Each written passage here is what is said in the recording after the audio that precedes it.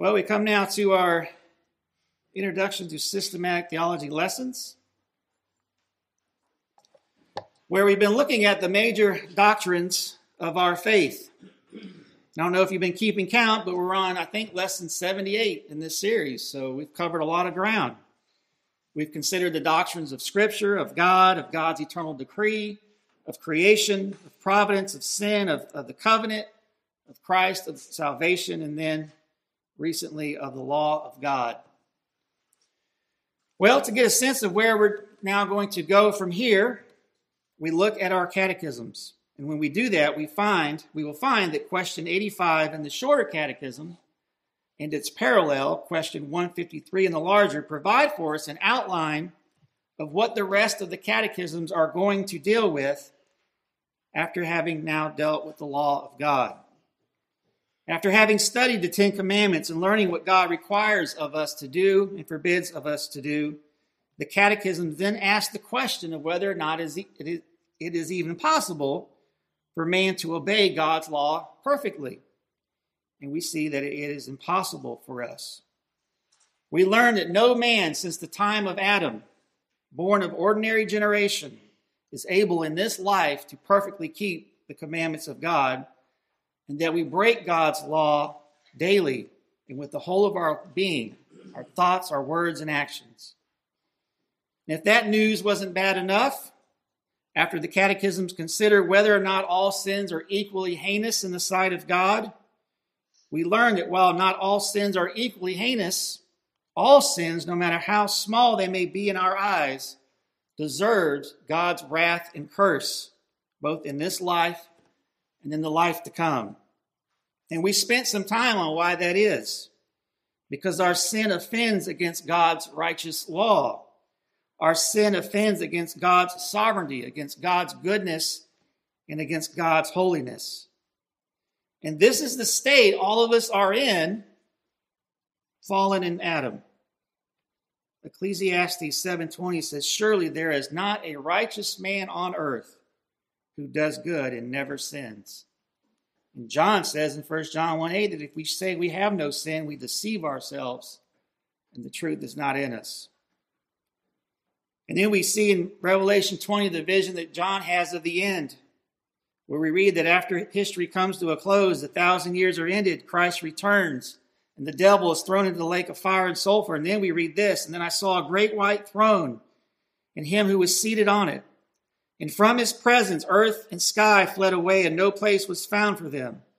And I saw the dead, great and small, standing before the throne, and the books were opened. Then another book was opened, which is the book of life. And the dead were judged by what was written in the books according to what they had done.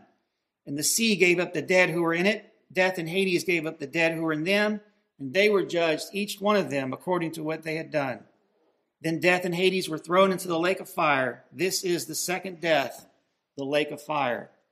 And if anyone's name was not found written in the book of life, he was thrown into the lake of fire." Folks, this is absolutely devastating news. It's the worst possible news we can have. And yet for millions of people on this planet, it's some of the least important news. In fact, millions of people don't even believe that it's true. Worse, there are even millions who call themselves Christians who just go on with their lives, living however they please, behaving as if none of this is true. Or perhaps in the back of their mind, they think upon it occasionally, but it's just not a priority in their lives and in their thoughts. And it's mind-boggling when you think about it. I was just thinking about it this morning. There's not a day that goes by where you don't hear something about COVID. It's just nonstop, 24/7. Obviously, it's something that's very serious, and it shook the entire world. Everyone has been affected in it in one sense or another. But what about this greater threat in our lives? What about this reality that because you have inherited guilt from Adam, and because of your own personal rebellion against God, you are under his wrath and curse? And you will suffer in this life and also in the life to come for eternity. And listen, I don't want to make light of those who have suffered or even died from COVID. But friends, this virus is child's play in contrast to the wrath and curse of God due to us by reason of our rebellion. Jesus said in Matthew 10:28, "Do not fear those who kill the body but cannot kill the soul. Rather fear him who can destroy both soul and body in hell." In fact, we just sung there in Luther's hymn, "Let goods and kindred go." Beloved, COVID is difficult, but it's nothing compared to the fires of Gehenna, where there will be a final and never-ending punishment for those who have rebelled against God. So I ask you today, what in the world do you have going on in your life that's so important than this? Nothing. And if all this is true, which it is, if you really think about it, it's literally insane to consider how little attention that we give to this. And how much attention and time and effort we put into other things, like what I'm going to wear today, or what I'm going to eat, or where I'm going to go plan and spend my holidays. The list goes on. And again, hear what I'm saying. I'm not saying to you that you don't have to think about clothing and food and how you spend your days. But I have yet to meet a person who fails to do those things. On the other hand, I've met hundreds of people who think little to nothing about these spiritual realities. It's sad to think of the millions of people who will stand before Christ at the end of days who have spent 30, 40, 50, maybe even 70 or 80 years on this planet consumed and thoughtful about everything but the most important thing. And it's this question here. What is required of you to escape the wrath and curse of God due to you by reason of your transgression of his law? If I were to pull you aside after church today and ask you this question, what would be your answer? Would you even have an answer? Would you might stumble around trying to figure it out? I think the question and answer found here in the larger Catechism 153 is one of the most important things that we could ever contemplate and think about. Your very life is at risk eternally if you're wrong about this question.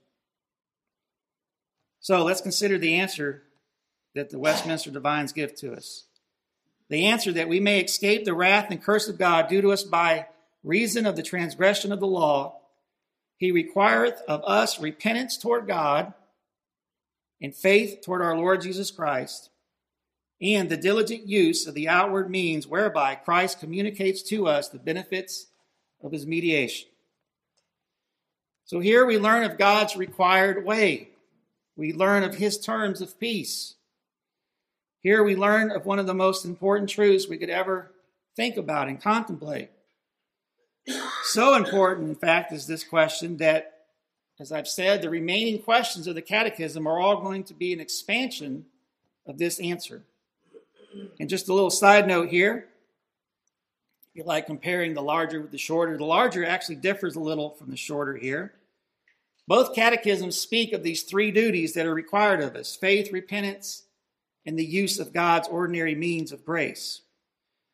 The shorter catechism then dedicates the questions of faith and then one to repentance before going on to the outward means of grace. The larger catechism doesn't dedicate two questions to faith and repentance because they already touched on those earlier in the catechism in questions 72 and 76. And so since we have already addressed faith and repentance in this series that we're dealing with, back when we looked at the doctrine of salvation, I don't want to spend a whole lot of time doing that again. Rather, I'm going to follow the route of the larger catechism. And so the very next question is, in the larger catechism, what are these outward means whereby Christ communicates to us the benefits of his mediation? And this is the answer they give to us.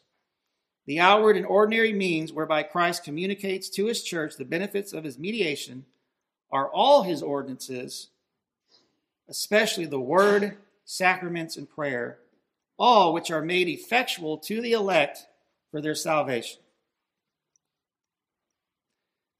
Again, the Catechism is then going to spend the rest of its time material getting into the details of how that is and what it looks like. What does it look like to make use of the word, to make use of the sacraments, and to make use of prayer? And so that's where we're going next in this study. And we're going to do so under the label of the doctrine of church. And since we're going to get into all those details, I don't want to dive deep into those details today. However, having given the answer that we did on how to escape the wrath and curse of God, I do want to explore this one issue in closing. Many people, when they hear this answer, become very confused.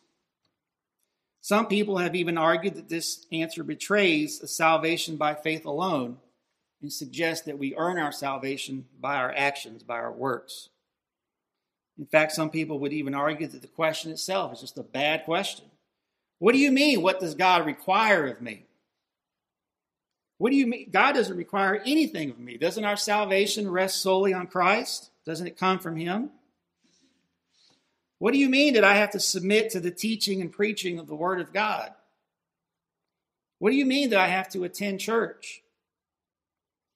What do you mean that I have to make use of baptism and of the Lord's Supper? That I have to pray?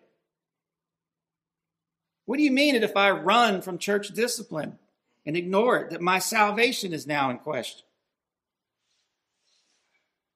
In fact, some of you here have even recently heard at a wedding that the covenant of grace is unconditional, which is essentially to say that there are no requirements on your part.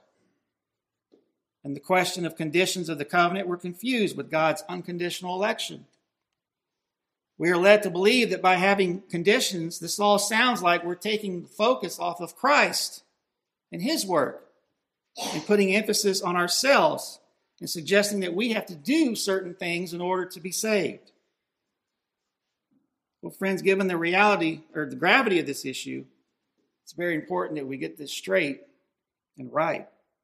And sadly, a lot of people don't, largely in part because they failed to give serious thought and contemplation to this. So I'll just say two things in response to that. One, I don't know how anyone could read the Bible and miss the clear and explicit fact that God requires certain things of us.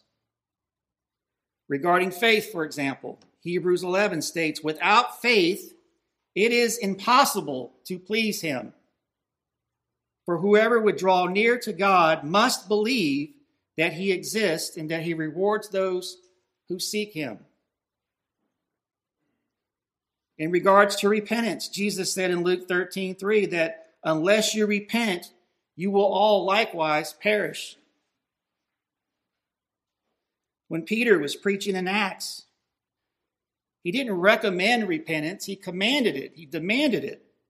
In Acts 2:36, we read, let all the house of Israel know, therefore, for certain that God has made him both Lord and Christ, this Jesus whom you crucified.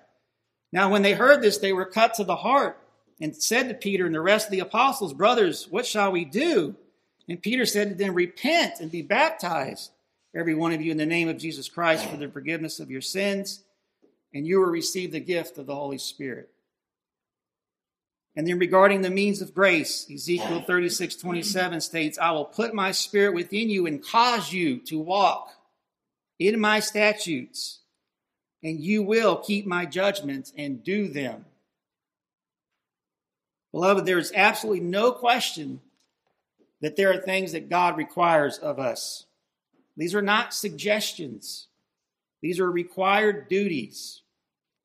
God commands all sinners to believe in the Lord Jesus Christ, to repent of their sins, and to use the outward means of grace. This is the duty of every man to do these things. And to not believe, to not repent, to not use the means of grace is to live in defiant disobedience to the Lord, making one deserving of eternal condemnation. There is no salvation apart from these things, apart from faith, repentance, and the use of God's ordinary means of grace. It's not like God takes one group over here, gives them salvation, and that salvation necessarily includes faith, repentance, and means of grace, but then has another group over here where he does things differently and doesn't include those things. Beloved, the covenant is not unconditional. Salvation is not just some abstract idea floating out in the ether somewhere that doesn't have any real meaning or any real application or effect on your life. And then secondly, I'll say this, and this is where a very important distinction needs to be made. We are not saying that by our actions of faith, repentance, and use of the Bible, of church, of sacraments and prayer, that these are the means by which we purchase our salvation or procure it.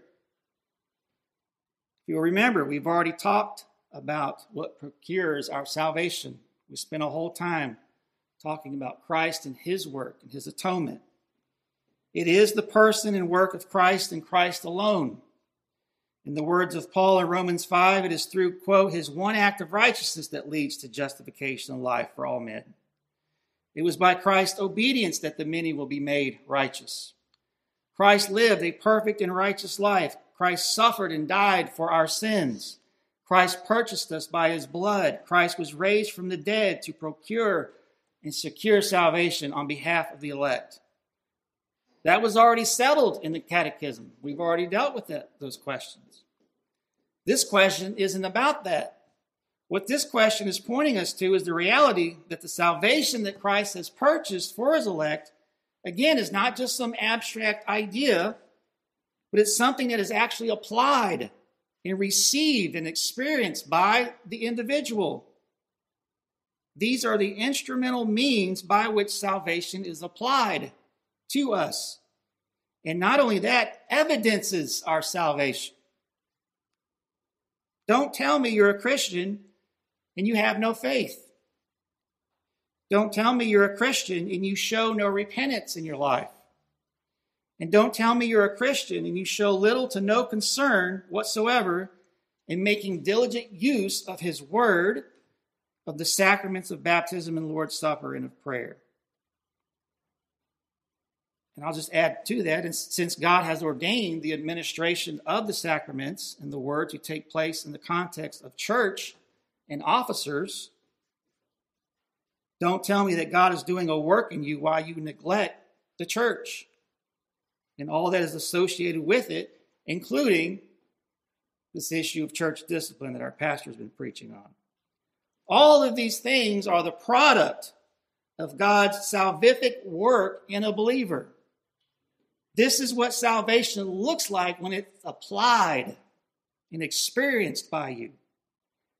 And if those things are not there, either God has different plans for different people, and show me where that's at in the Bible, or you have deceived yourself. And so we're going to go on from here to consider the doctrine of the church, the outward and ordinary means of grace that God has ordained. We're going to look at how to make use of the Word of God, how to approach it. We're going to look at how God has ordained not just personal use, but the calling of officers and the preaching and teaching of the Word in the local church. We're going to look at the sacraments and then prayer, all as instituted by God. But as we do this, examine yourself and consider the priority or lack of these things in your life. It truly is a barometer of where you stand in relation to God. Well, my timer's clicking at me, which is great because I'm on my last slide, so that's perfect. But again, we will get into the details of how to make use of these things. But the question I want to lay before you today as we go forward is, again, what priority do these things have in your life? It says a lot about who you are and where you stand in relation to God.